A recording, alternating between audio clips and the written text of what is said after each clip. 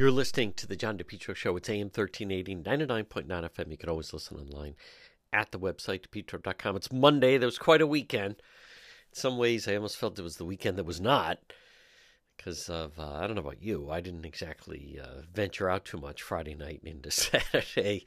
And then suddenly everyone seemed to emerge. Saturday was a good day to just watch what was going on with that balloon, which I'm going to talk about in just a moment. But I want to touch on this. Two good stories in the New York Times. First one is Kamala Harris trying to define her vice presidency. Even her allies are tired of waiting. Struggling to carve out a lane for herself might be the most consequential periods in the vice presidency. Let's face it, she is nowhere. And this is a well-done story. Three top writers, Peter Baker, one of them. But they talk about that even some of the individuals that many times that they're going to do a very in-depth story, some of the people that are with, the individual, they say, you may want to talk to this person or that person and so forth. And the fact of the matter is, even some Democrats who her own advisors referred reporters to for supportive quotes, confided privately they'd lost hope in her. Painful reality for the vice president in private conversations. Dozens of Democrats in the White House, Capitol Hill, around the nation, including some who helped put her on the party's 2020 ticket, said she has not risen to the challenge of proving herself as a future leader of the party, much less the country. There's even talk that she could be hurting the ticket for 2024. With Biden appearing all but certain to run again, the concern of Harris has shifted whether she'll be a political liability for the ticket. Given that Mr. Biden at 80, already the oldest president in American history, Republicans would most likely make Harris, who's 58, a prime attack line, arguing that a vote for Biden may in fact be a vote to put her in the Oval Office. So that's interesting that they would start to go after them that way. So far, she has not distinguished herself. I can't think of one thing she's done except stay out of the way and stand beside him at certain ceremonies. That is a very interesting. John Morgan, who's a former Florida finance chair for former President Bill Clinton. 39% of Americans approve of Harris's job. Puts her below his approval rating, meaning Biden, hovered around 42% for the past month. Harris' allies say she was trapped in a damned if she doesn't, damned if she doesn't, does or doesn't conundrum. She's expected not to do anything to overshadow Biden. That's what being a first is all about. She's got to work every day, said Representative Jim Clyburn, to make sure she's not the last. Then they talk about Chief of Staff. Harris has a fresh opportunity to find her footing with the arrival of the new Congress. Because the Senate was split, Harris has cast 26 tie-breaking votes in a role as president of the Senate. While Democrats now hold a 51-49 edge, at least in some cases, Senator Kristen Sinema of Arizona votes with them. Harris has a little more than breathing space. She's told her staff she wants to make at least 3 out-of-town trips a week in the coming year. No one feels the frustration of being underestimated more than Harris, but she makes a point of not exhibiting it publicly. In an interview with the New York Times, while she was in Japan, she tried to explain her own political identity. You got to know what you stand for, blah, blah, blah. What translates tangible terms less clear after her disastrous interview with Lester Holt in June of 2021, which she struggled to articulate the administration's strategy for securing the border. White House officials, including some of her own office, noted Schauble went into a bunker for about a year, avoiding many interviews out of what aide says was a fear of making mistakes and disappointing Biden. Listen, as I'll quote Donna Perry said, she's not a serious person. She wasn't a serious candidate. She was a creation. Members of Congress, Democrat strategists, and other major party figures say she has not made herself into a formidable leader. 2 Democrats recall private conversations in which former Secretary of State Hillary Clinton lamented Ms. Harris could not win because she does not have the political instincts to clear a primary field. Nick Merrill, spokesman for Clinton, said she was strongly supportive of Harris, often spoke with her shared experience being a woman in power. Advisors and allies trace her challenges to her transition from the lawyerly prosecutor she used to be, Attorney General of California. Aides have encouraged her to liberate herself. Listen, she has not done anything with the job. And I'm going to go back to, I don't think it's Biden. I think it is her. You know, Hillary talking about political instincts. I think that sounds about right. That sounds actually like an accurate depiction of her. But here it is. You think about it. 2 years in and she's nowhere. Now, another story they mention, and this one's even a little more concerning. Balloon incident reveals more than spying. There's nothing new about superpowers spying on one another, even from balloons. But for pure gall, there was something different this time. News analysis, balloon incident, more than spying as competition with China intensifies. It may be months before American intelligence agencies can compare the audacious flight of a Chinese surveillance balloon across the country to other intrusions on America's national security system to determine how it ranks. After all, there's plenty of competition. There was the theft of the designs of the F-35 about 15 years ago, enabling the Chinese Air Force to develop its own look-alike stealth fighter with Chinese characteristics. There was the case of China's premier hacking team lifting the security clearance files for 22 million Americans from the barely secured computers of the Office of Personnel Management in 2015. That combined with stolen medical files from Anthem and travel records from Marriott hotels has helped the Chinese create a data blueprint of America's national security infrastructure. But for pure gall, something different about the balloon. It became the subject of public fascination as it floated over nuclear silos in Montana, then was spotted near Kansas City, and then met its end when a Sidewinder missile took it down over shallow waters of the coast of South Carolina. Not surprisingly, now it's coveted by military intelligence officials, desperately want to reverse engineering whatever remains Coast Guard and Navy can recover.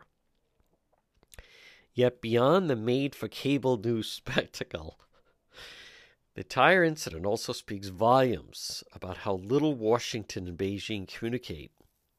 Almost 22 years after the collision of an American spy plane and a Chinese fighter about 70 miles off the coast island led both sides to vow they would improve their crisis management. We don't know what the intelligence yield was for the Chinese, but there's no doubt it was a gross violation of sovereignty, something China objects to when the United States flies over and sails through the islands China's built from sandbars in the South China Seas. And this made visceral the China challenge, to look up when you're out walking your dog and you see a Chinese spy balloon in the sky. As it turns out, it was hardly the first time hours before the giant balloon met its deflated end. This is so well written. The Pentagon said there was another one in flight over South America. And it noted a long history of Chinese balloons flying over the United States, which the Pentagon somehow never wanted to talk about before, until this incident forced it to. Instances of this kind of balloon activity has been observed previously over the past several years. Pentagon spokesman, Brigadier General Patrick Ryder, said. One senior official said many of those were in the Pacific, some near Hawaii. General Ryder's admission raised the question of whether the United States failed to set a red line years ago about the balloon surveillance, essentially encouraging China to grow bolder and bolder. The fact they've come into airspace before is not comforting. We should have had a strategy earlier and should have signaled our limits much earlier. Of course, there's nothing new about superpowers spying on one another, even from balloons. President Eisenhower authorized surveillance of the Soviet Union by lofting cameras on balloons in the mid-50s, flying them, quote, over Soviet bloc countries under the guise of weather research. It yielded more protests from the Kremlin than it did useful intelligence.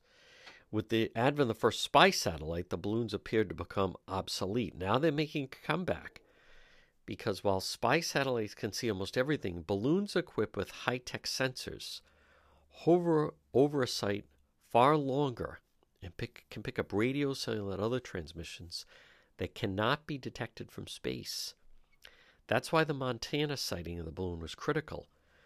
In recent years, the NSA and U.S. Strategic Command, which oversee the American nuclear arsenal, have been remaking communication with nuclear weapon sites.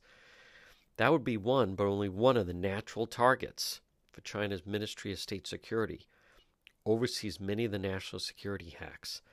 The NSA also targets China. From the revelations of Ed Snowden, former contractor, revealed many of the agency's operations a decade ago. The world learned the United States broke into the networks of the Chinese telecommunications firm and also tracked the movement of Chinese leaders and other soldiers responsible for moving Chinese nuclear weapons. That is only a small sliver of American surveillance in China. Such activities add to China's argument, everyone does it. Because they are largely hidden, save for the occasional revelation of a big hack, they've really become wrapped up in national politics, and that is challenging. Balloon incident came in a moment when Democrats and Republicans competing to just demonstrate who can be stronger on China. And that showed. The new chairman of the House echoed the many Republicans who argued the balloon needed to come down sooner. Called the shoot-down sort of like tackling the quarterback after the game is over. Satellite had completed its mission, should never have been allowed to enter the United States, should never have been allowed to complete its mission. Not yet clear what that mission was, or whether the risk of letting it proceed truly outweighed the risk of taking the balloon down over land. It's only a small part of the aggressive spy versus spy moves of superpower competitors. The balloon drifted over the U.S. just days before, as we've talked about. Secretary of State Anthony Blinken was supposed to make the first visit, top American diplomat, to Beijing. Canceled the trip. Public slap. Many officials believe the president cannot be happy about. At a moment, Chinese leaders appear to be trying to stabilize their fast descending relationship with Washington. Hardly a life-threatening crisis, but the fact that Chinese officials, realizing the balloon had been spotted, did not call to work out a way to deal with it was revealing. That type of problem was supposed to be resolved after the 2001 collision of an EP-3 spy plane and a Chinese fighter that brought down both planes. President George W. Bush could not get Chinese leaders on the phone for days after the incident.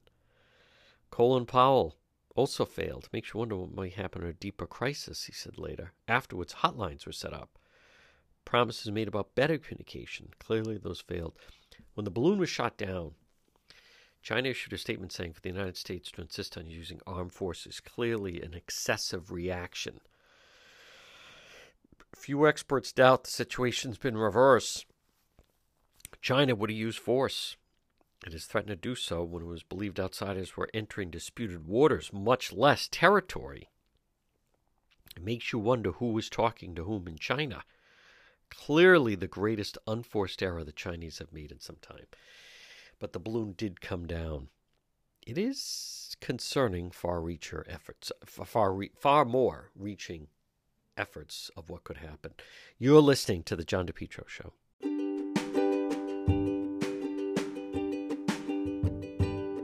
Propane Plus in Rhode Island for all your propane needs. Call them 401-885-4209. In Massachusetts, you can reach them at 508-252-3359. Propane, heating and cooling, it's Propane Plus. Their team's been there 3 generations.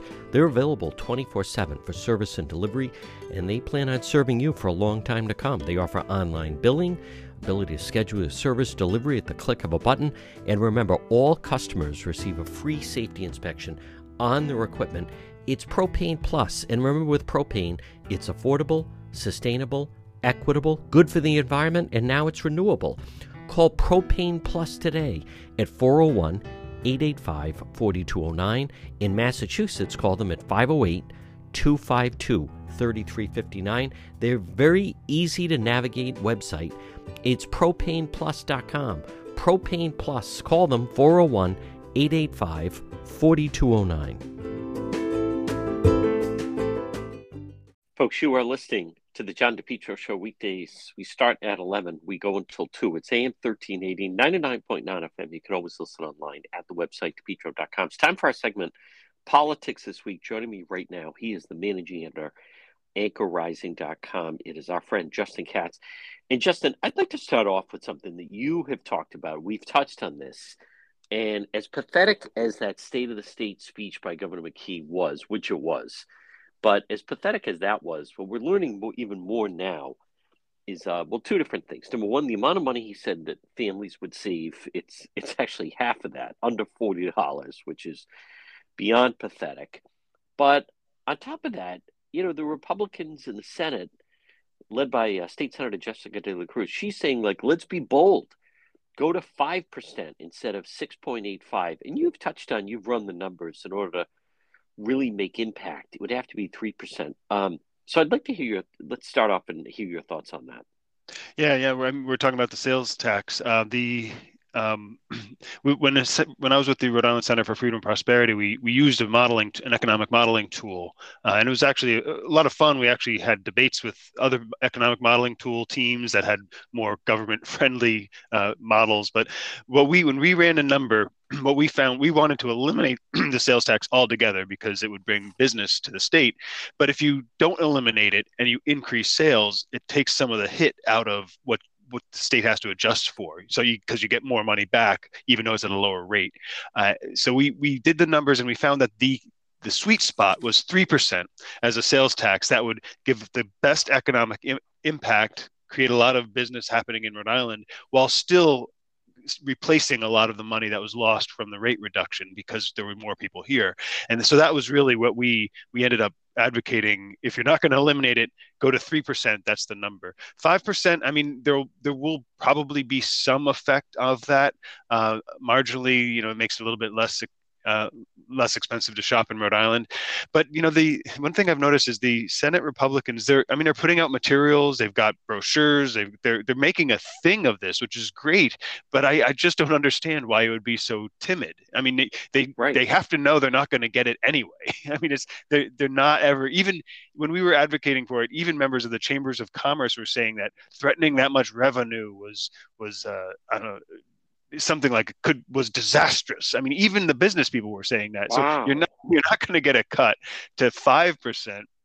Might as well go big and get it down to 3, 2, 1. So at least you're getting people, or none, because at least you're getting people's imaginations going, especially if you're using that for promotions. I mean, we definitely found that starting with eliminate the sales tax was much better for drawing attention to the issue. As it's one thing to say, Senate Republicans say don't go to 6.85, go to 5. I mean, that's a headline, I guess. But when you're saying eliminate the sales tax altogether, that's a much bigger story. So politically, I don't know why they would be so kind of try to be reasonable. It's like a problem Rhode Island Republicans and conservatives have is we kind of negotiate with ourselves before we even go out to the Democrats and say, hey, why don't we go to, I don't know, 5.32? I mean, it's just, we should really be much, much bolder, but it's good that they're doing something anyway.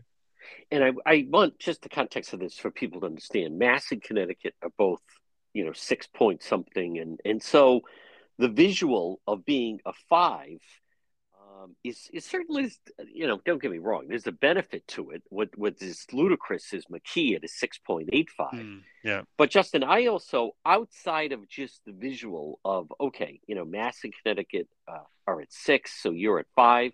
But then you come down to, what would it take? Would someone truly drive into the state to shop? There are people that shop in New Hampshire. The people go up there on a weekend and a Saturday and they buy things because there's zero sales tax. So But I understand what I think I do. What you're saying is 3 would actually be a savings, and 3% could get people around our borders to really look at, boy, if I shop and buy this in Rhode Island, it's that much less. So it's worth it for me to, drive the whatever it is, 15 miles from Foxborough, whatever, to go shop there because there will be a savings. Certainly, and I mean the complexity of it. We looked at different states as well, and a sales tax is really an effect for your border counties in a state. So a big state, it Sure. doesn't much make sense to reduce your or rely on sales tax to create economic development, because most of your state is not next to another state, so you're just shuffling money around within the state. So here, our entire state is a border county, and so you've got people they'll be passing through anyway, or they come here for some reason, and I might as well shop. I mean, I know to get to Providence, I have to go through Massachusetts, so Right. it's not a big deal if I realize I can say, if I'm going to have, say, $1,000 purchase, I can save $30 just by stopping on my way to Providence in Massachusetts. So that sort of thing really starts to add up. And so if you get the best for economic development is just eliminate it altogether, because then people are Right. coming to the state and you build up the economy here, and it becomes a headline thing. Like, people know, even if you're not calculating, well, how much will I save if I go to New Hampshire, zero. It's no sales tax at all. It's just a big headline. But if you're not going to do that, if you're worried about the budget impact, 3% was what we found, that you just, that return you're getting from going over, from letting people come here, spend their money, and taking a little bit of it, takes away most of the cost of actually implementing the program, which is, to me, it seemed like a no-brainer. Of course, I was spending hours and hours looking at the numbers, so I can understand why others wouldn't necessarily see that. But it's really, the idea is to make people want to come to Rhode Island. And what we're seeing instead is what we saw, I think it was around 2012, I might be mistaken, where we were the bottom of every business rank on Yes. the charts. And both chambers of the legislature had multiple different meetings and hearings and so on, and it became very clear what they were doing when they were talking about economic development and reforming taxes. They were trying to game the system, and we saw this throughout the last 20 years. Is, well, if we adjust this, then the tax foundation will like it. It doesn't make much difference to people, but it'll make us look better on paper.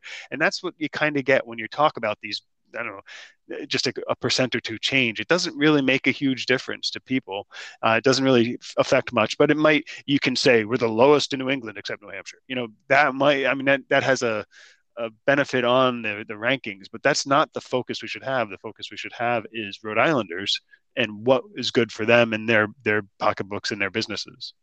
I know that in Massachusetts, Justin Katz, when they have I think in the summertime, they do a tax-free weekend.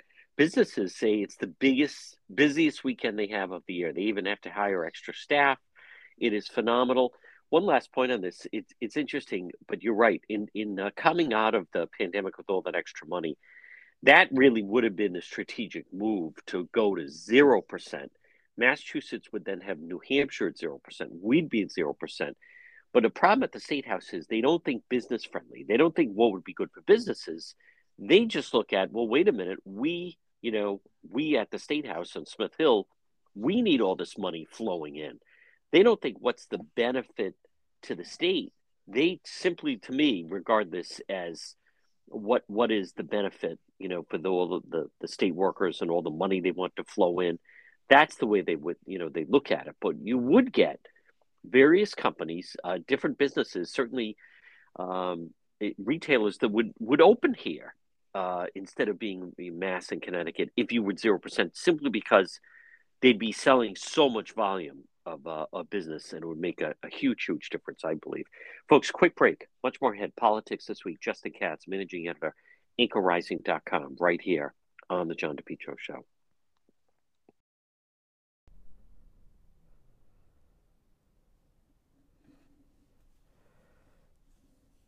Next time you have an emergency, think AtMed Urgent Care. 2 locations, 1524 Atwood Avenue, Johnston.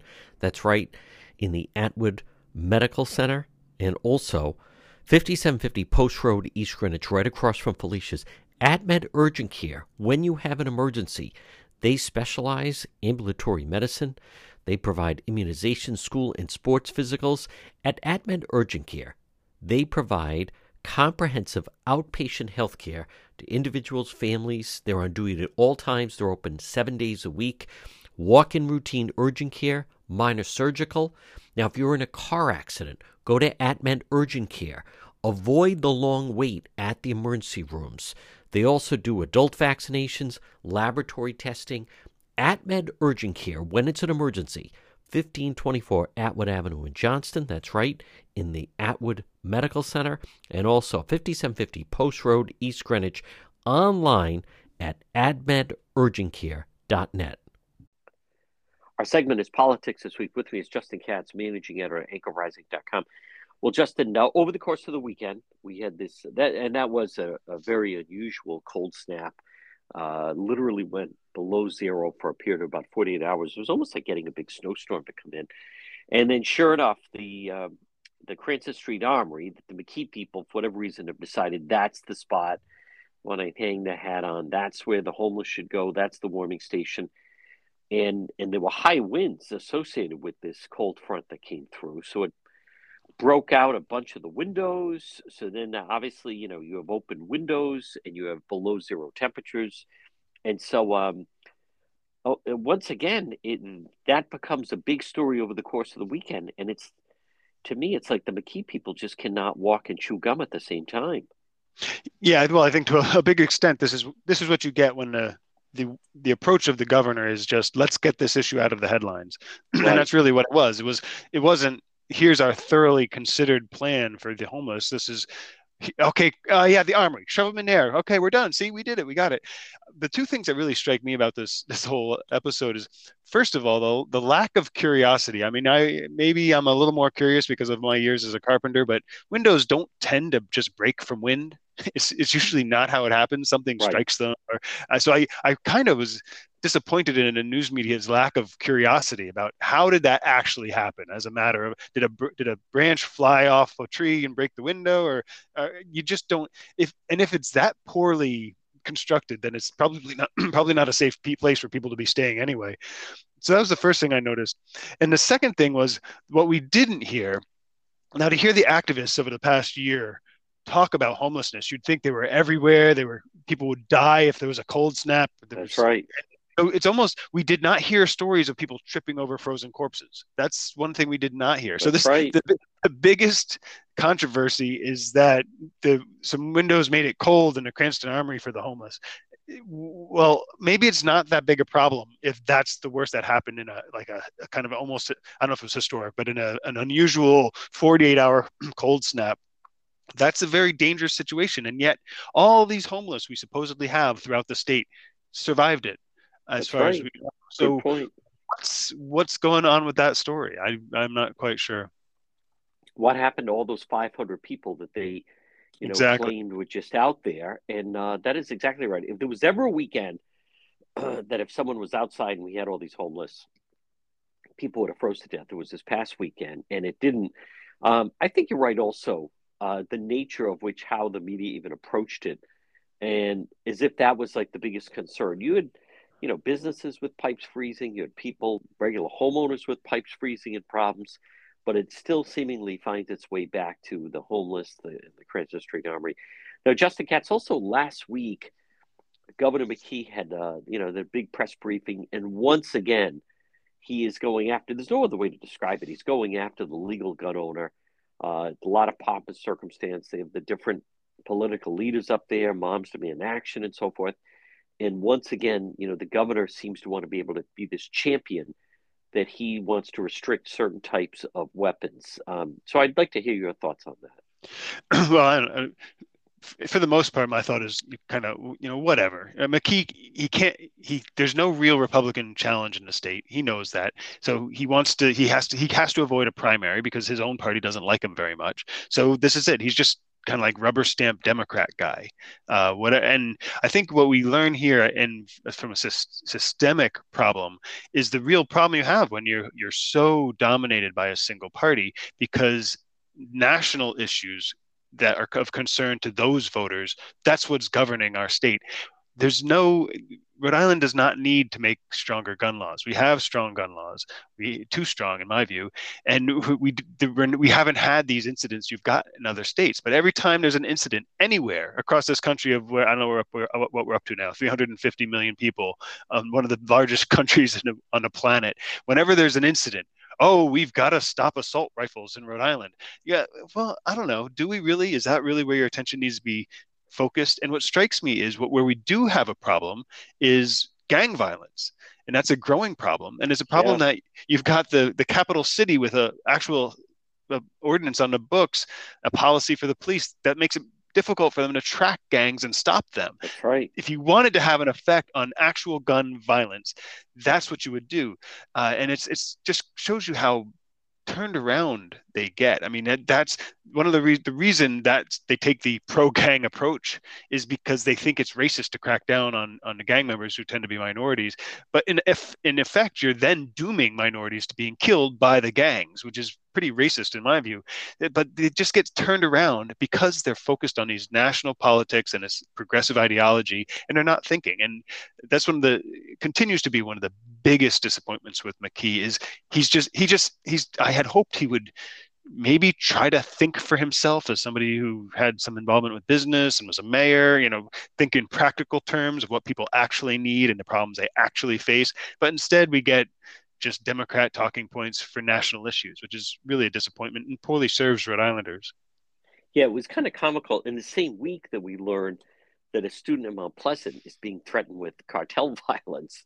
And then you had the guy that was involved with a shooting, he claimed self-defense against the landlord. He had a ghost gun in Providence. As someone that covers all this violence in Providence and so on, none of them are legal gun owners. And all McKee seems zeroed focused on is just absolutely going after, this legislation that will all be challenged. It's really just poking a finger in the eye to the legal gun owner. But none of the violence that you're seeing out there is being done by legal gun owners. And if anything now, when you have a high school student being threatened with cartel violence and some of the gang violence, as you said, and that's what they did was disband the gang unit, they're making it easier, not making it easier for a lot of the illegal and the violence from some of the gangs and so forth, as opposed to people being able to protect themselves. Folks, quick break. Much more ahead. Politics this week. Justin Katz, managing editor, anchorrising.com, right here on the John DePietro Show.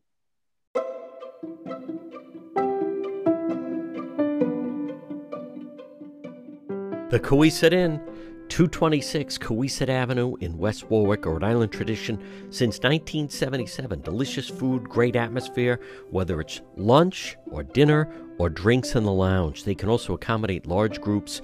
A great meal, a feast is waiting for you at the Coesit Inn. Stop it and see them all year round. 226 Coesit Avenue in West Warwick. They're waiting for you at the Coesit Inn.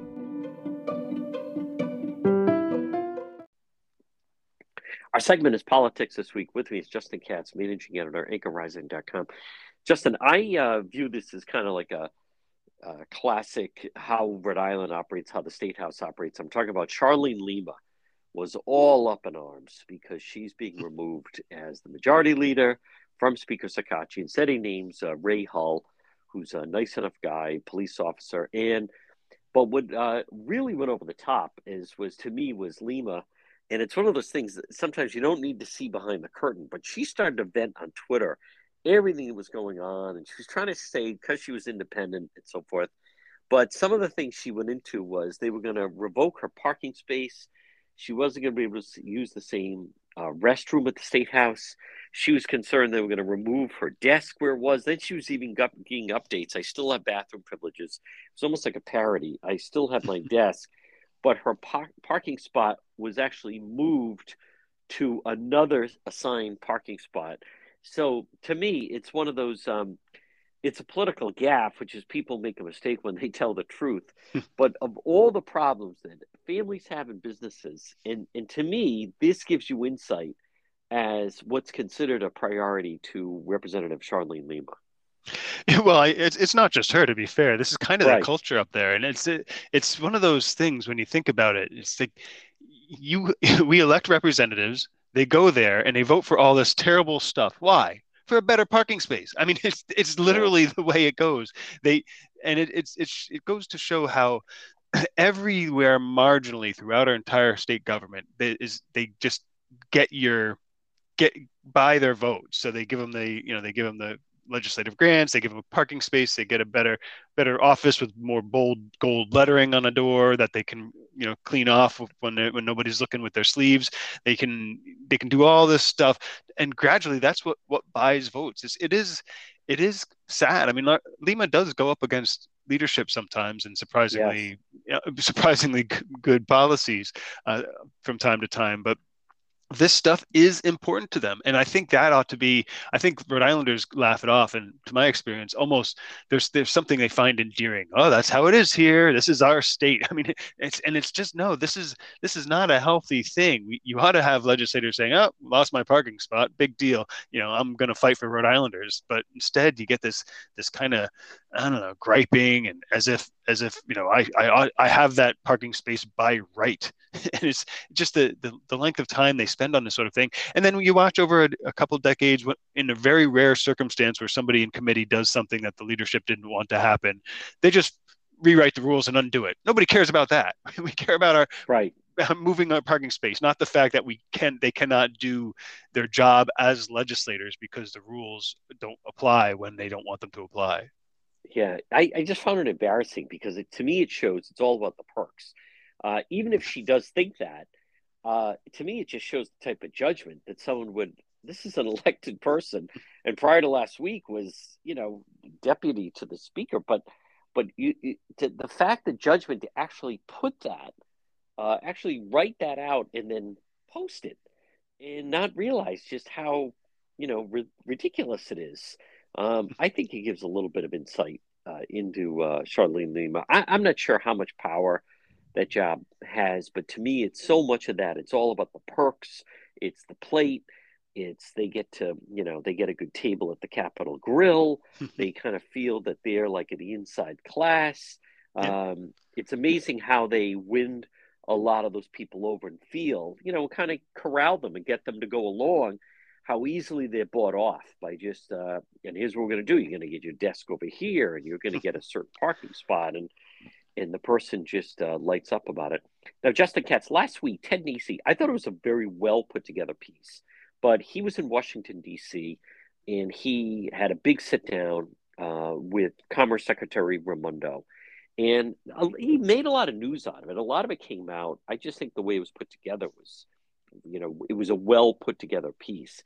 But I'd like to hear your thoughts on just some of the things that came out of the interview with former Governor, now Commerce Secretary Raimondo.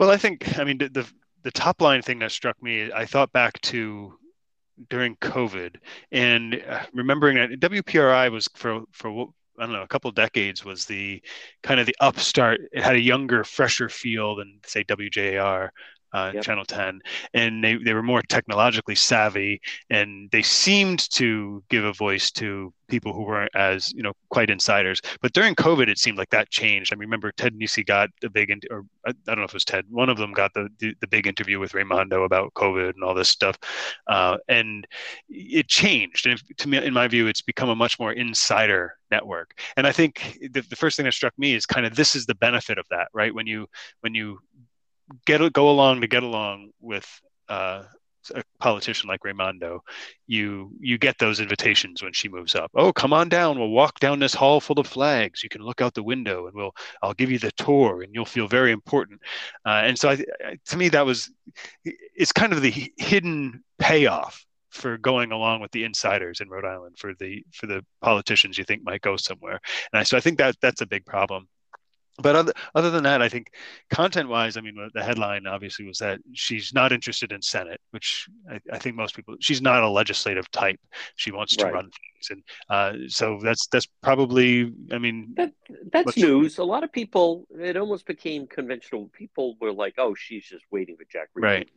leave." That certainly made news. By the way, I also, in some way, kind of, she knows who she is. She knows how she likes to operate. But to just kind of get that off the table, that she, when Senator Reed decides to leave, that's not something she's going to go with. I kind of like when like because I was hearing that as if that was common knowledge, like it was Right. acceptable, Hmm. and I You never know. saw that because she doesn't strike me as that type. But go right ahead. Oh yeah, no, absolutely. I mean, she's in some ways more ambitious to that than that, and Yes, she knows her strengths, and she's willing to take a risk. I mean, it's not nothing to say no categorically to being a U.S. senator. I mean, it's right. a pretty high income. You get to do pretty much whatever you Yeah, want. You're all over the exclusive club. news. Exactly. It's you're in the whatever. Not, I don't know the textbook, but you're on some list somewhere that's important to people. So it's not nothing to say. You know what? I'm rolling that out, but that's kind of the way she is. And so I mean, she's always had a lot of that admirable qualities in that respect. Yes, She's ambitious, she's successful, she thinks, she has some reasonable ideas, and she pulls teams together, and she can from time to time get things done. So she's certainly a competent politician and administrator by those measures. And I think that's what we're seeing here is that, and I think that's what kind of her brand is. Yeah, I'm taking that off the table. That's not me. I'm not going right. to play these games where everybody speculates for 3 years. Of course, if the cynic in me wonders if she's already got the traded that chip for something. Some Senator Reid said something, or some other politician who's eyeing that seat said, maybe Cicilline wants to move over to the Senate and I would squeeze. think Cicilline would be the Yeah, one. Yeah, exactly. And he's saying, hey Gina, you take this off the table and I'll help you in this way. So that may be part of it in the background, but it's certainly on brand for her to say, yeah, that's just not me. I'm not that type of person. I'm moving on to the things I want to get done. And that it's a good message. And I wish more politicians had that message. Of course, I wish she advocated for better policies and so on. But yeah, I agree that is newsworthy, and it's good branding for her. and intimating. I mean, this is someone now. She is just such a different type of leader than McKee, and we're going to get to the one regret she had. But I think Justin also she came off very confident. She is the commerce secretary. She's in the cabinet. To me, there's no other way to interpret that other than Gina Raimondo's feeling very confident in her role, and there's no reason not to. But that she eyes the big run someday, and we're going to get to another local person that is also trying to do that. But I think the only way to walk away from that is it may not be this time, but next time around, she is without question going to make some kind of a run for president. But she's very calculating, not doing something just off the cuff, and is going to make a run. But her big regret, you think about it, Justin, there's various things she could have answered with that. Uh, I have no regrets, or I just miss the people, or just the fact that I miss some of my family and friends. But no, she zeroed in on the Providence schools. So when you look at that, I take that also as a jab at McKee. The first thing he did was sign the teacher's contract that they wanted. For her to once again throw focus to the Providence schools, and keep in mind she's very tight with Smiley. I think that's a way to channel that he has her support. She is backing up, him. That's a big thing, and I think it kind of throws a little, as they call it, shade on Governor McKee that he has really dropped the ball with the Providence schools. Oh well, certainly all of those things on the political front. But I could, given her, I mean, her she is driven to do stuff. She seems to enjoy doing Yes, stuff. And so I could really see her thinking of a particular, I don't know what it was, but you can imagine a scene where they're making the decision. What do we do? Do we go after the union here? Do we do this? Do we do that? And she's actually, in the boardroom, and they make the decision not to be more aggressive in some way. And it turned out they should have, and because the union didn't play ball and so on and so forth. So right. I could see her regretting not doing that and actually seeing that as a bigger, because let's face it, the Providence schools are a massive, Yes, massive failure for our entire political yeah, class, our state, and lamentably, almost, historically terrible for people, and a historical, just a disproof of everything our government might try to do. And so it would have to weigh on politicians in more than a cynical way, if they have any conscience at all, that they didn't do more to solve that problem. And so we'll see. But if she's going to run for president, which I agree, I mean, she's looking at this field of Democrats that really hollowed out during the Obama years because the party became so radical. So there's not a whole lot of up and coming talent, which is why the Biden administration is full of so many clowns. she's got to be thinking, okay, I have a real shot for president in this party, and so she's going to have to figure out a way to reconcile that conscience about what she didn't fix in the Providence schools with Right. the fact that she needs teachers unions to win anything in a Democrat party these days. Yeah, no, that's what I think was so significant. Now, speaking of running for president, we have another Rhode Islander who has made an announcement last week. It hasn't fully penetrated, I'd say, on the national level, simply because it still seems to be local. And in full true transparency, I've known Steve Laffey my entire life. I only want the best for Steve. I'll try to be objective in talking about this. But and I think I can in some way as far as just what it would take to run a credible campaign. But Steve Laffey, former Mayor Cranston, also ran against Lee Chafee, that famous 2006 Senate primary. It was really the Republican Party ground game that came in and put Chafee over the top. But Justin, I'd like to hear your thoughts that he's announced that he's now going to run for president. Well, when you say it hasn't really penetrated the national news, I wonder why would it? I mean, it's sort of just the country's full of mayors, full of wealthy people. Right. There's no reason he would necessarily stand out on the national stage as a credible candidate for president. And he's not really at this point. I mean, he has plenty of time if he really Yes. pulls together, and he's been successful and he's had a lot of good ideas and a lot of great energy. He could pull together some plan to get that spotlight, but it's hard to see from this vantage point. So I could see even a highly objective national news saying, okay, who is this guy? What is this about? And he has to kind of prove his chops a bit. And in that regard, I mean, he has some of the business savvy, the financial knowledge, but like Donald Trump swept in, but he had been on television for more than a decade. He's been Yes. a kind of a cultural icon for decades. So that's kind of what it took for that outsider to make it big. And so when somebody like Steve Laffey says, I'm running for president, okay. And to me, what it highlights is, if you balance him against, say, Ashley Kalis, he would have had a real shot for governor of Rhode Island, I Yes. think. And Yeah. if he had come back, he would have been hit with some of the same. Oh, he left and now he's back, but it wouldn't have had any purchase with him because he's from Right. here. We still think of him as a Rhode Islander. You can't Right. go away. You're once you move here, you're never permanent. But once you go away, you're still a member of the family, so to speak.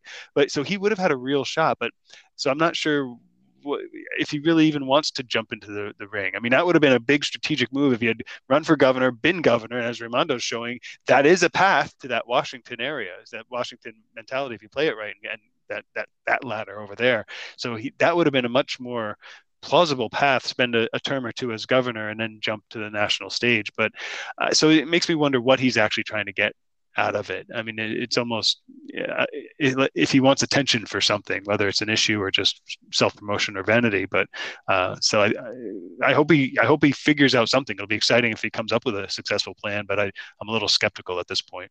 Well, he's run for mayor and won, and then he ran for Senate and lost. Out in Colorado, he ran for governor and lost. He ran for Congress and lost. So the one office that he has not run for is president. But it's my understanding, that he's thinking he's going to move to New Hampshire. I think the first thing, couple things that comes into play is the first big question is, can he mount a credible campaign in New Hampshire? Can he get to 5%? If you're going to live there, he is very good with retail politics. He's excellent out on the stump and talking to people. So to me, several questions. It's not, can he beat Trump?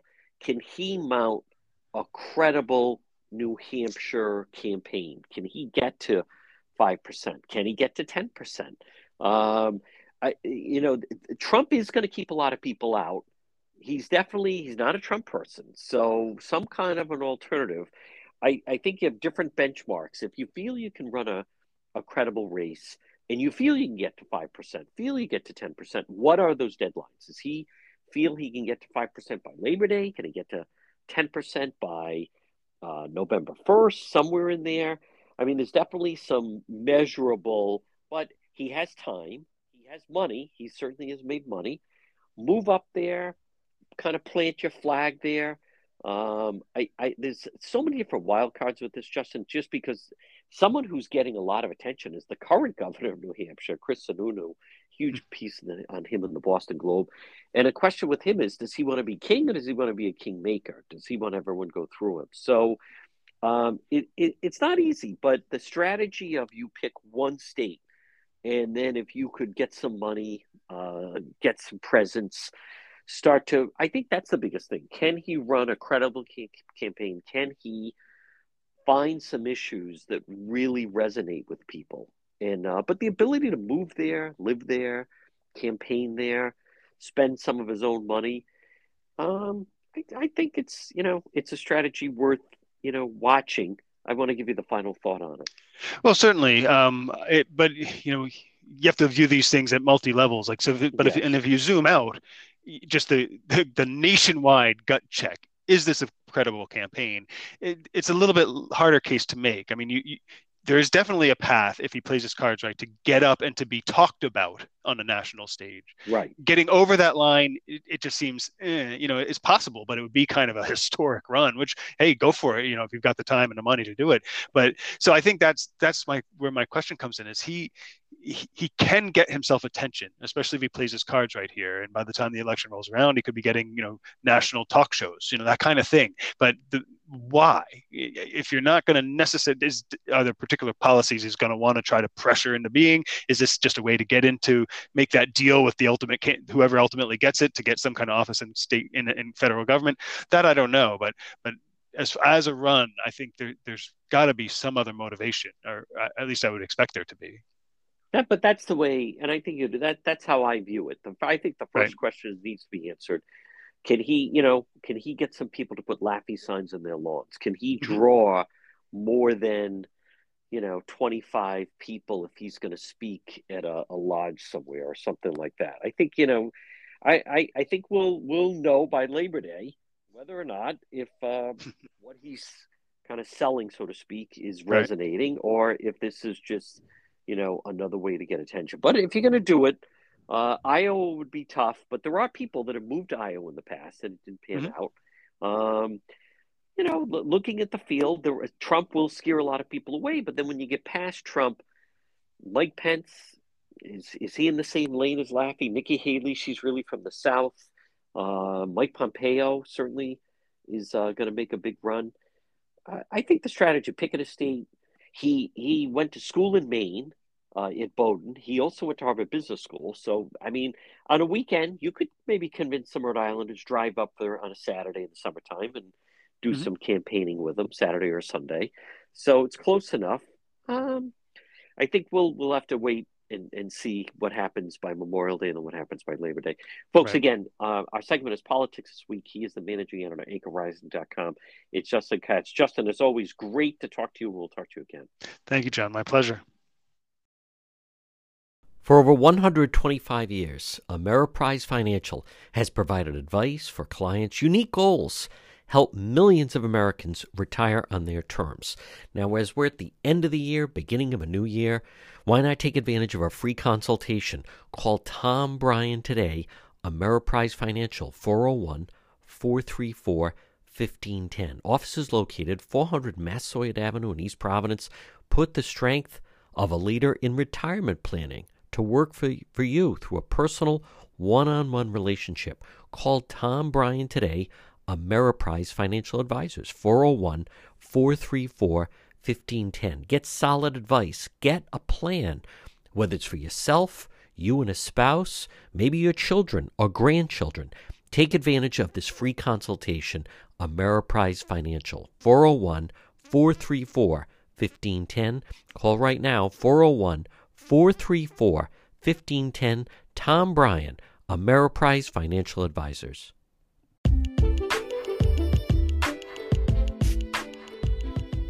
To the John DePietro Show. It's AM 1380, 99.9 FM. You can always listen online at our website, DePietro.com. Remember, weekdays, 11 to 2. But visit the website, DePietro.com. That's the best way to reach me. There's a direct link. Contact John. We also have all our sponsors right there. We have unique, original reporting, stories, videos. Also, all our links to social media, whether it's Facebook, when we do Facebook Live, or YouTube, or Twitter. It's all right there at the website, DePietro.com. And then remember, once you're there, you can also visit the shop. We have great gifts that you can get. It's a happening. All links to the show. Plus, if you ever miss any part of the show, It's all right there under radio show right there. Folks, it all starts by logging on at depetro.com, and on the left-hand side, you can always listen live. Again, all our links, everything begins and ends right there at the website, depetro.com. It's getting cold already. This winter, keep your family, your employees warm with Matthews Oil Company. Call them today, 401-942-7500. Matthews Oil Company, 24-hour emergency service. For over 4 generations, they make it easy to keep your home comfortable and safe. Trusted oil delivery. Call Matthews Oil Company today, 401-942-7500. You can find them online, matthewsoil.com. Matthews Oil, premier dealer in Rhode Island, delivering the highest quality heating fuels. At Matthews Oil, they take pride providing reliable, affordable service for you and your family. Celebrating 90 years of service. Call them now. It's going to be a cold winter. Get that tank filled. Call Matthews Oil Company today, 401-942-7500. In an emergency, they offer 24-hour emergency service.